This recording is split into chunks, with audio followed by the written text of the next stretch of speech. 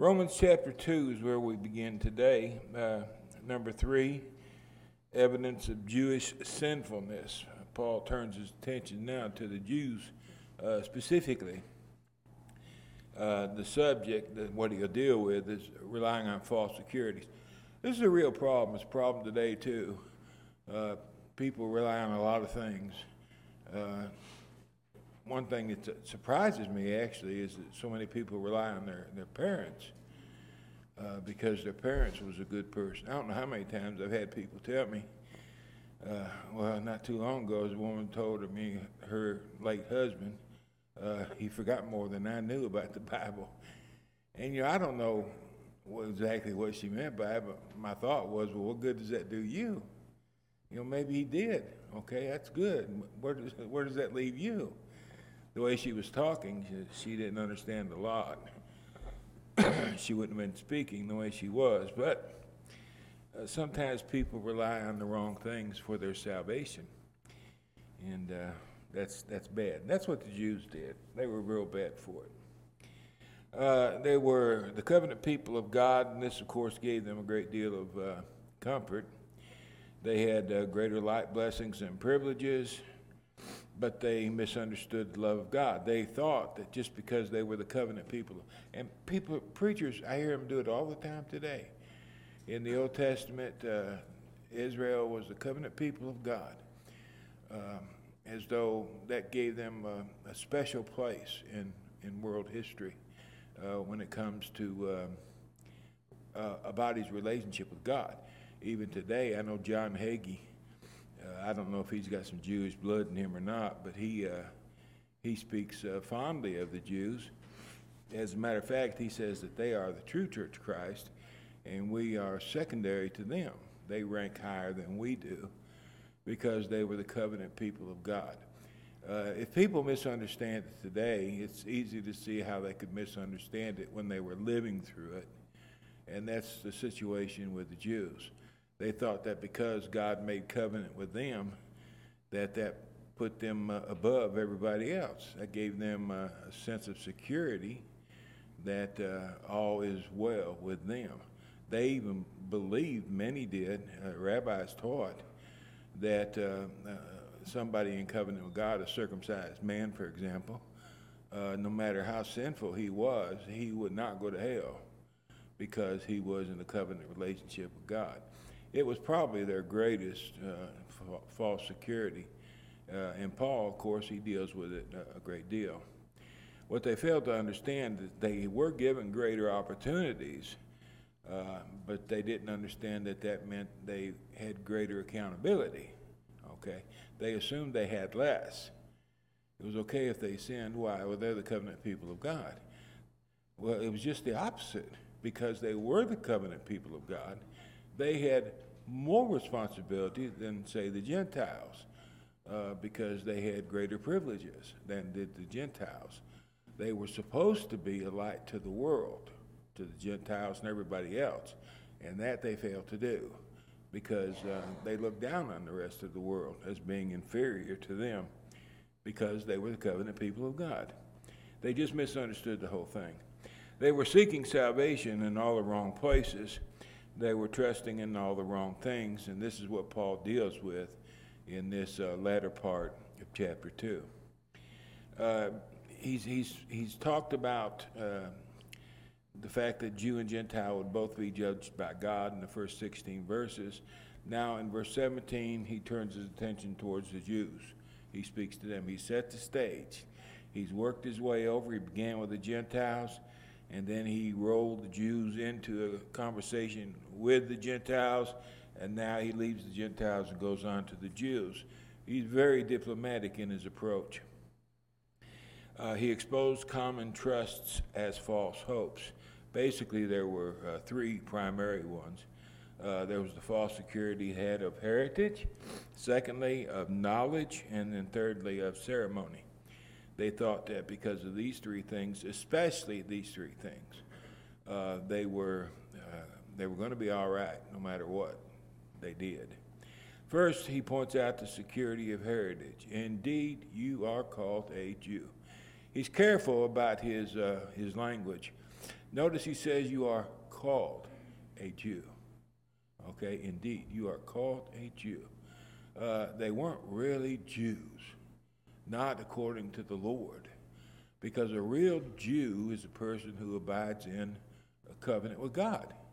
And this is something they didn't do. He talks about the difference between a Jew and the true Jew. And the true Jew today, Mr. Hagee doesn't realize, a true Jew today is a Christian. This is what God was looking for. Now, just because a person is a Christian doesn't mean they have a security that is impenetrable. They're going to be saved. But it does mean that the characteristics of a Christian, especially take what's outlined in the Sermon on the Mount, Matthew chapter 5, 6, and 7, possessing those qualities. Brother G.K. Wallace, he referred to the Sermon on the Mount as, he called it pointers for Pentecost.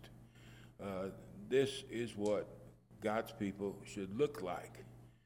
And on Pentecost, basically that character, a person, is what the apostles began pushing. So the Jew, while they were called a Jew, in the spiritual sense of the word, they weren't Jews at all because they didn't abide in covenant with God. But they thought that that was good enough. I'm a Jew. I got the blood of Abraham coursing my veins. I'm a protected person. The children of Abraham, they thought, have a distinct advantage. They even said that. The rabbis taught that, and that's what it says in the Talmud. This is a quotation from that book. They have a distinct advantage over everybody else.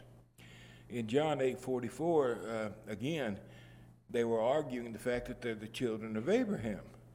And Jesus, he denied that in his discussion with them. He said, you are of your father. The father is the devil, not Abraham, as they supposed. He said, your father, your real father, you Jewish people, these particular Jewish people, you are of your father, the devil, and the desires of your father you want to do. He was a murderer from the beginning. He does not stand in truth because there is no truth in him. When he speaks a lie, he speaks from his own resources, for he is a liar and the father of the lie. And they were like him. They weren't like God as Father. They were like the devil. And whoever they looked like, that's whose children they were. And in case of these people, even though they were talking about being children of Abraham, Jesus said, no, your father's the devil. He's not Abraham. John the Baptizer told impenitent Jews, do not think to say to yourselves, we have Abraham as our father. Do not think that by being the offspring of Abraham, that's going to make you a saved person or have a right relationship with God. Don't think that way. It's the wrong way to think. For I say to you that God is able to raise up children to Abraham from these stones. He didn't need them. They thought he did. He didn't. God doesn't need anybody as far as that goes. He wants people, but he needs no one.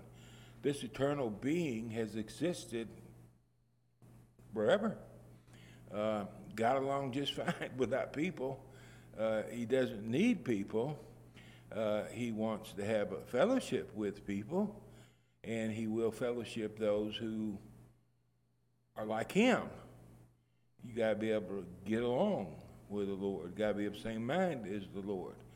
And these Jews who thought they were secure because they were descendants of Abraham, they weren't like the Lord at all. And this is what Jesus is pointing out. They don't like it, and ultimately they'll kill him because of it. But this was the truth of the matter. Secondly, they had the false security of knowledge because they knew the Scriptures. They thought that would make them safe. A knowledge of the Scriptures can be a good thing. It can be a very dangerous thing. That can swing in any direction. A lot of people rely on knowledge as a saving factor. knowledge gives us understanding. But if we don't apply the understanding to the way we live, what good is knowledge? It's of no value at all. You can study the Bible. You could memorize the entire Bible.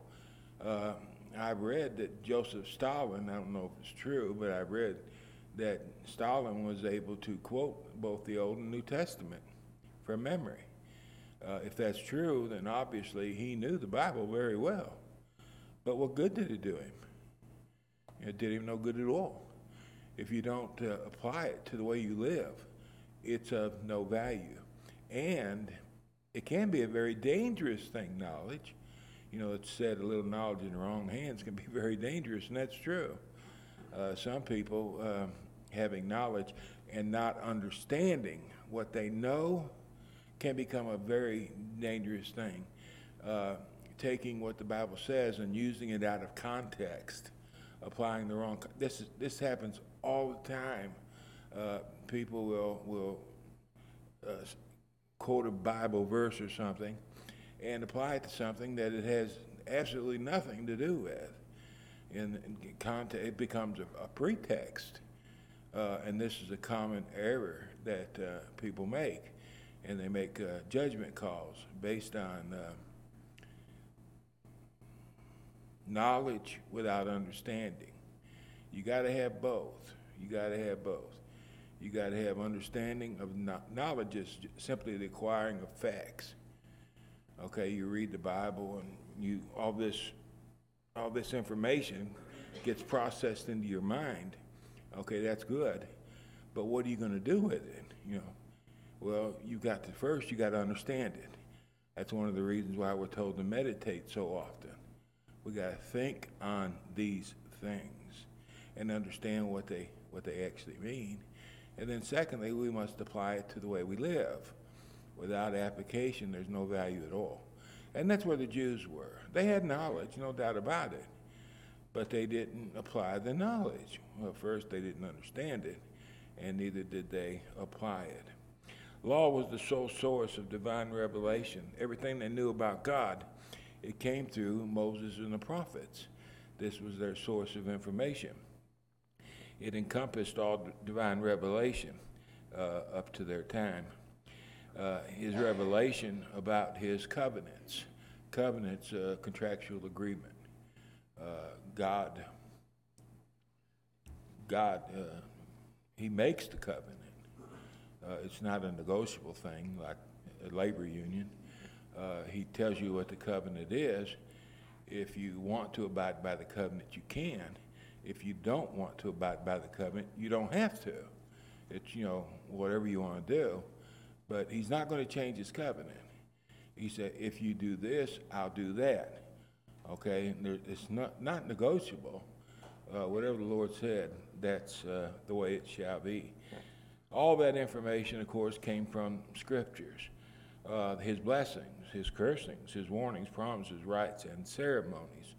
All these things are made known through Scripture. It's the only way we know anything about God is because God tells us. What is God like? Only God can tell us. I have no idea what God is like unless God tells me what he's like. Sometimes I think God feels this way about something. I have no way of knowing that's true. If I can't go to the scriptures and put my finger on it, I don't know anything about God whatsoever. I just have a lot of theories or thoughts. His moral standards, we learn from the scriptures. He tells us what's morally right, morally wrong. What he teaches about himself and what he teaches about man, as well as the plan of salvation. If you want to know these things, you must appeal to the scriptures, because that's the link between heaven and earth. This is what God has, what he wants us to know. There's more to be known, no doubt about that. Who was king? Where did king get his wife? There's more to be known. He just hasn't given us that information. In regard to the Jews' knowledge of law, the apostle, he mentions 4 aspects in their relationship of the law. What they learned about the law, verses 17b and 18, what they taught about the law, verses 19 and 20, what they did in relation to the law, verses 21 and 2, and then what they caused by breaking the law. These are the four things he touches on as he proceeds. First of all, what they learned about the law. Well, they rest on the law, and they make their boast in God. This is what they knew a person was supposed to do, and this is what they claimed to have done. And in some ways, they did. You know as well, you approve the things that are excellent, being instructed out of the law. These are good things. These are good things. And this is what they had done. Psalm 147, verses 10 through 20, a favorite psalm among the Jews. And it is a doozy. He declares his word to Jacob, his statutes and his judgments to Israel. He has not dealt thus with any nation. And as for his judgments, they have not known them, other nations. Praise the Lord. The Jew, misunderstanding the psalm, of course, took this to mean that they were above everybody, which they weren't. Look what he said, he has not dealt thus with any nation. There was no other nation on earth that had a covenant with God, but there were people that did. And this is what they didn't understand. They were chosen to be a nation for a particular reason, to keep it sovereign until Messiah would come and be born into the world. But superior to other peoples? No, it had nothing to do with that.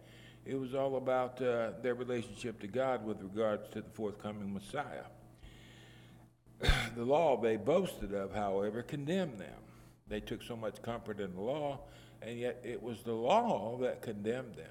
You're not condemned because I say so or somebody else says so. You're condemned because the law condemns you. Jesus made mention of that in John chapter 12, verse 48. In the day of the judgment, we will be judged by his words. That's going to be the standard of judgment. We don't have to guess. You know, we've got the test in our hand at the beginning of the semester. We know what's coming. We know how we're going to be tested. We have it all our life. And all we have to do is apply what's given to us in the scriptures, and we'll pass the test, no problem. Well, that's what the Jews did not do. They knew the scriptures. They knew what the scriptures required. They knew that the scriptures taught about things like the morality of God.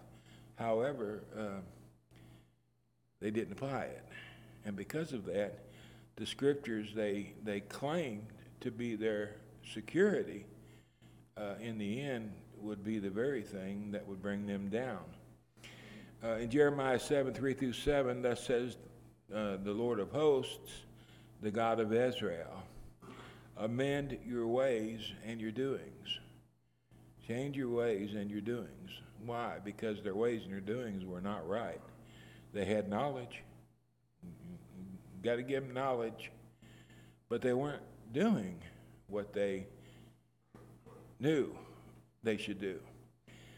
Amend your ways and your doings, and I will cause you to dwell in this place, that is Jerusalem. Do not trust in these lying words, saying, the temple of God, the temple of the Lord, the temple of the Lord are these. That was their salvation. They had the temple of God right there in their midst. God lived among them, and they thought that was their security.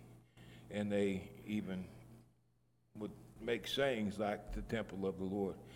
If you thoroughly amend your ways and your doings, if you thoroughly execute judgment between a man and his neighbor, if you do not oppress the stranger, the fatherless, and the widow, if you do not shed innocent blood in this place, or walk after other gods to your hurt, then, if and then, it's all about if and then. It's the covenant relationship. If you do this, then I'll do that. That's how a covenant works, contractual agreement. If you do all those things, then I will cause you to dwell in this place, in the land that I gave to your fathers forever and ever. Once again, that's Jerusalem or Judea.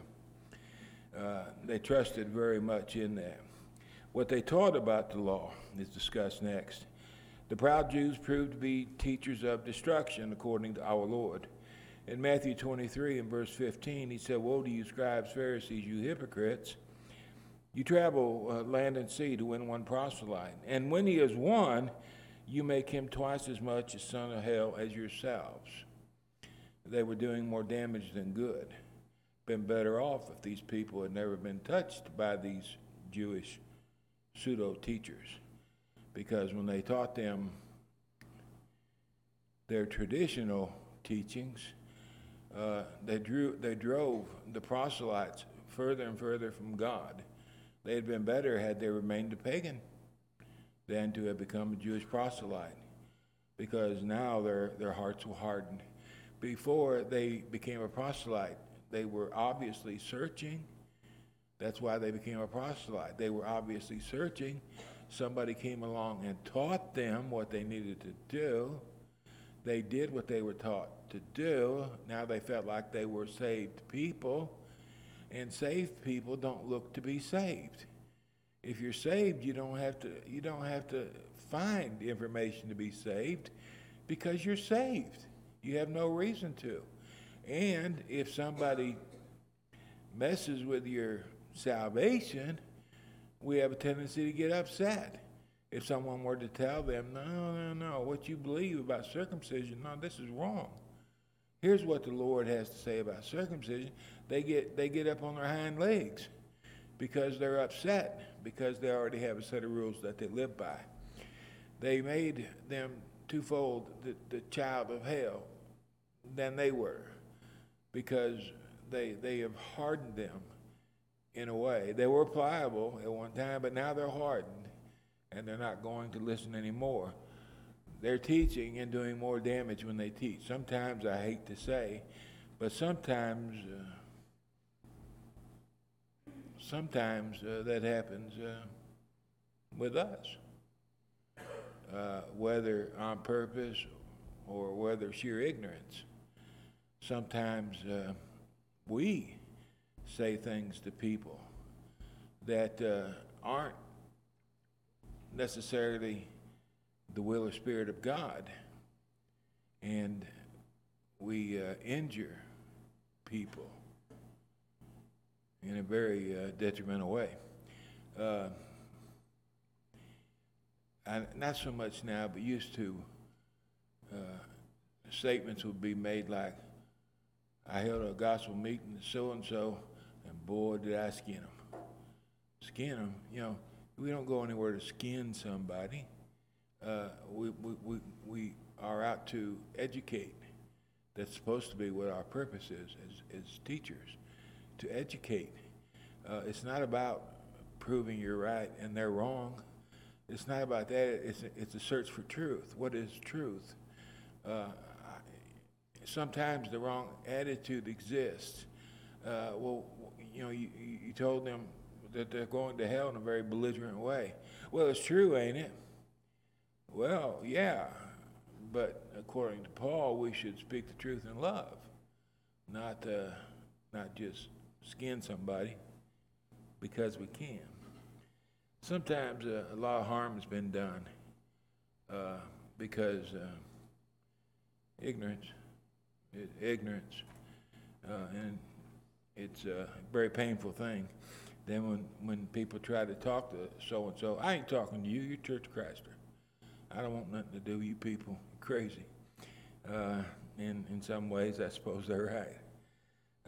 It's always been a problem. It remains a problem. You're confident that you yourselves are a guide to the blind. You're confident that you are a light to those who are in darkness. You're confident that you are an instructor of the foolish. I, the Lord, have called you in righteousness and will hold your hand. I will keep you and give you as a covenant to the people, as a light to the Gentiles. This was their mission, a light to the world, and they were anything but lights to the world. They wouldn't even walk on the same side of a street as a Gentile. What's the possibility of their having much influence over the Gentiles? They thought they were all these things, and they came up short. Jesus, in speaking about God's people, it's always been the mission of God's people from Adam till now and continuing. You are the light of the world. A city that's set on a hill cannot be hidden. Nor do people light a lamp and put it under a basket, but on a lampstand. And then it gives light to all who are in the house or in the vicinity of that light. This has always been the purpose of God's people, is to show a reflection of God to other peoples so that they could either see and be drawn to God or see and be repelled by God. That goes both ways. Most people obviously are repelled by God. They just don't like God. He's just a nuisance in their life, and they don't want anything to do with him. But out of a crowd, who knows how many, while the majority is going to be repelled by God, there's going to be those who are not. They'll be drawn to the light, like a moth to a flame. That's just the way it works. It's really weird. I've seen times where I thought somebody would be drawn to the light, and come to find out this other guy was drawn to the light, and the one I thought would be drawn to the light could care less about it in truth. I don't know how many times I've called it wrong in my thinking. It's like preaching sermons, Some sermons, I think are really a big dud, and people like them. And some sermons I think are very informational, and nobody says a word about it. I call it wrong. No matter what I do, I always call it wrong. And sometimes that's the way it works when we're dealing with other people. We think this person is unsalvageable, but they're not. And some people are just a breath away from obeying the gospel, and they live and die without ever obeying the gospel. I don't know who they are. You don't know who they are. But the Lord does. And in our goings, he wants us to be all we can be, because there's going to be someone who's going to be influenced by the way you live, influenced for good by the way you live. You may not see it today. You may never see it in your lifetime, but it will have an effect on people somewhere along the line, and you might be the starting point or just another light along the long, long list of lights. That's why it's so important to be careful around other people. Make sure they see and hear the right thing from us. Let your light shine before men, Jesus said, that they may see your good works and glorify your Father who is in heaven. That's why we live. That's why today exists. It's another day to let lights shine, that other people might be drawn to the light. If it weren't for that, there's no reason for us to be here. We might as well pack our bags and go home, because it's over. There's no purpose. You're confident that you yourself are a guide to the blind, a light to those who are in darkness, an instructor of the foolish. You consider yourself to be teacher of babes, the unlearned, having the form of knowledge and truth in the law. Paul said something very similar to this in his letter to Timothy. He spoke about those who have a form of godliness but deny its power. Here he says they have a form of knowledge and truth in the law, which is basically the same thing in both cases. The important point, though, is that the idea of the form, it's a counterfeit form.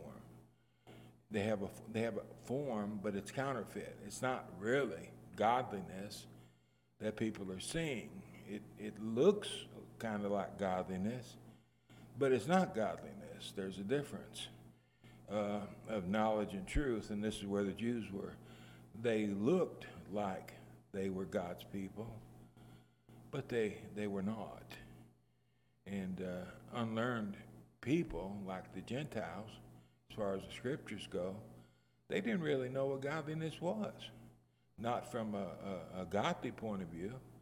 They knew what pagans believed, but they didn't know what God believed until they heard or seen it from a Jew. So what they saw, they thought was godliness, and Paul says, not so.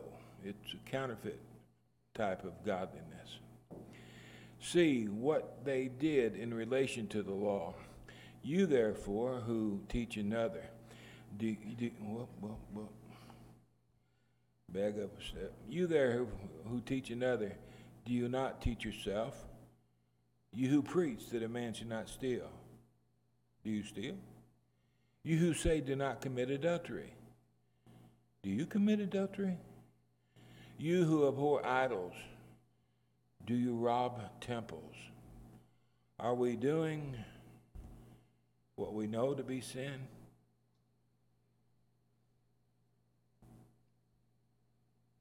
Sometimes. It ain't pretty, but it is true. Sometimes we step out of the light.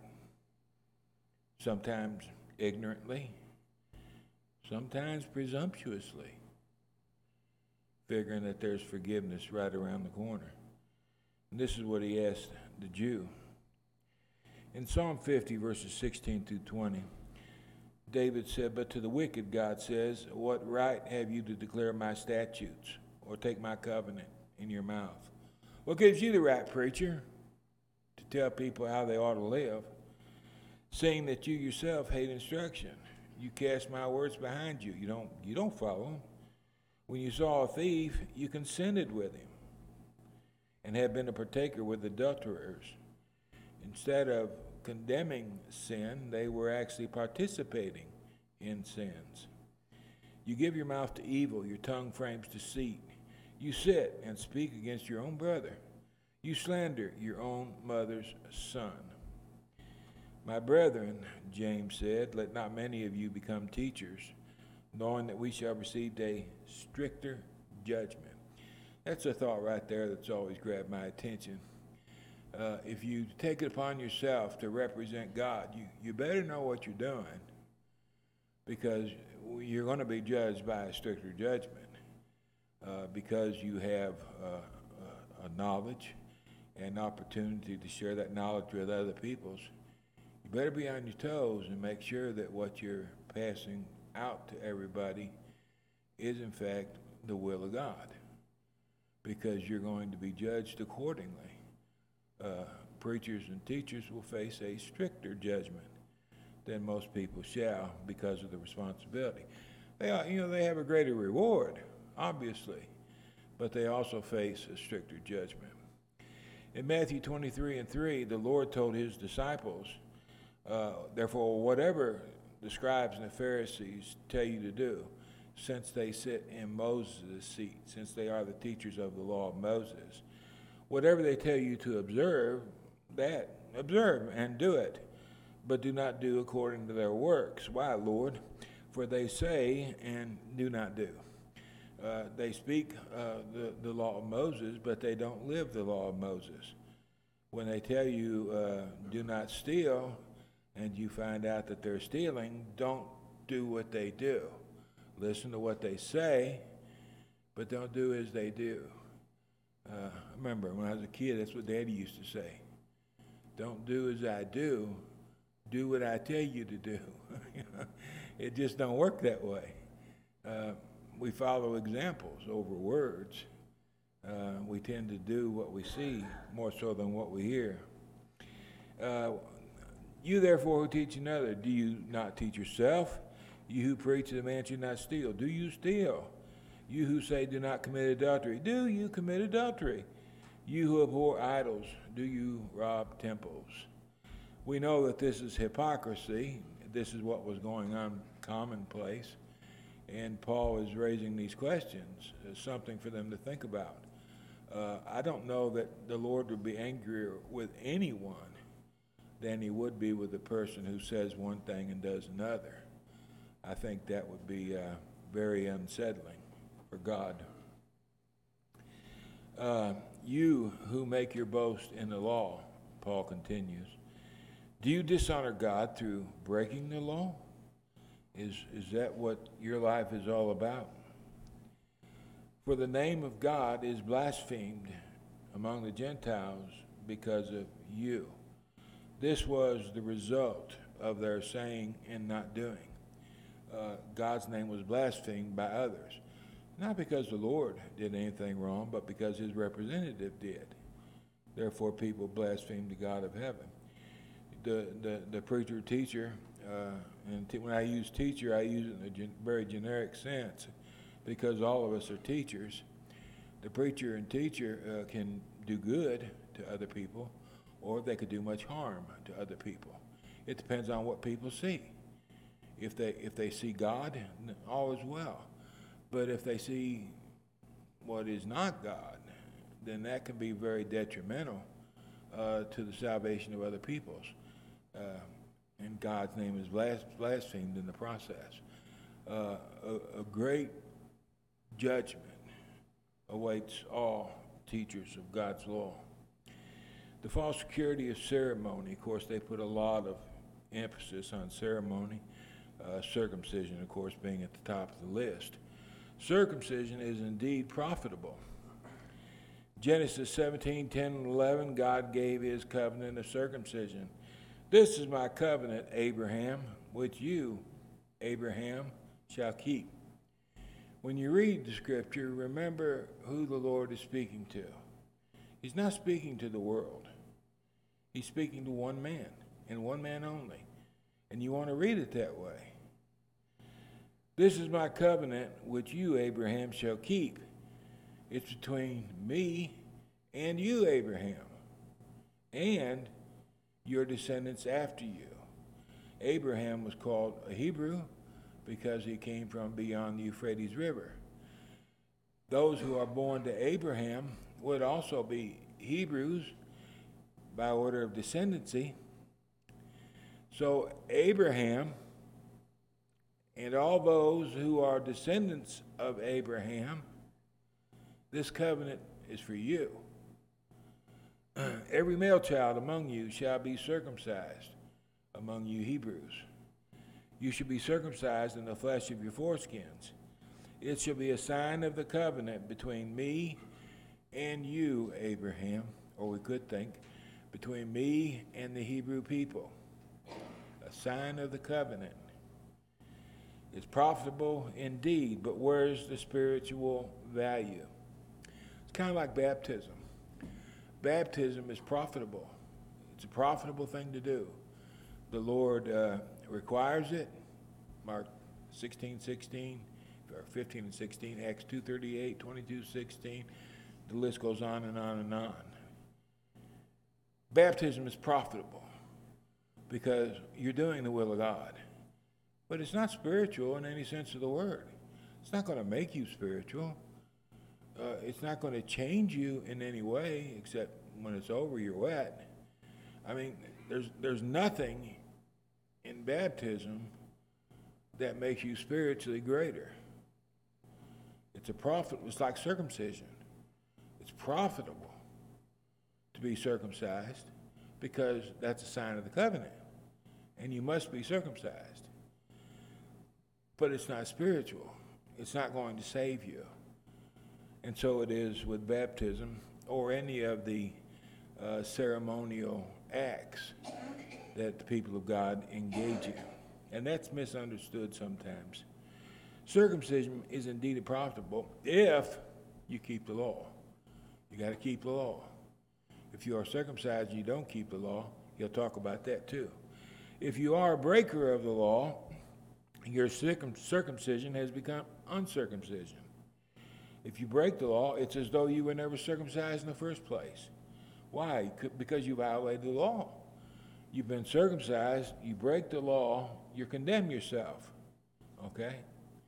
If you've been circumcised, you are to live in the law, not violate the law. This was the way it worked. There's nothing magical about circumcision, nothing magical about baptism. It's profitable, but it's not spiritual. It's not going to save us. Circumcision is of no value if you break the law. Circumcision, therefore, cannot save you.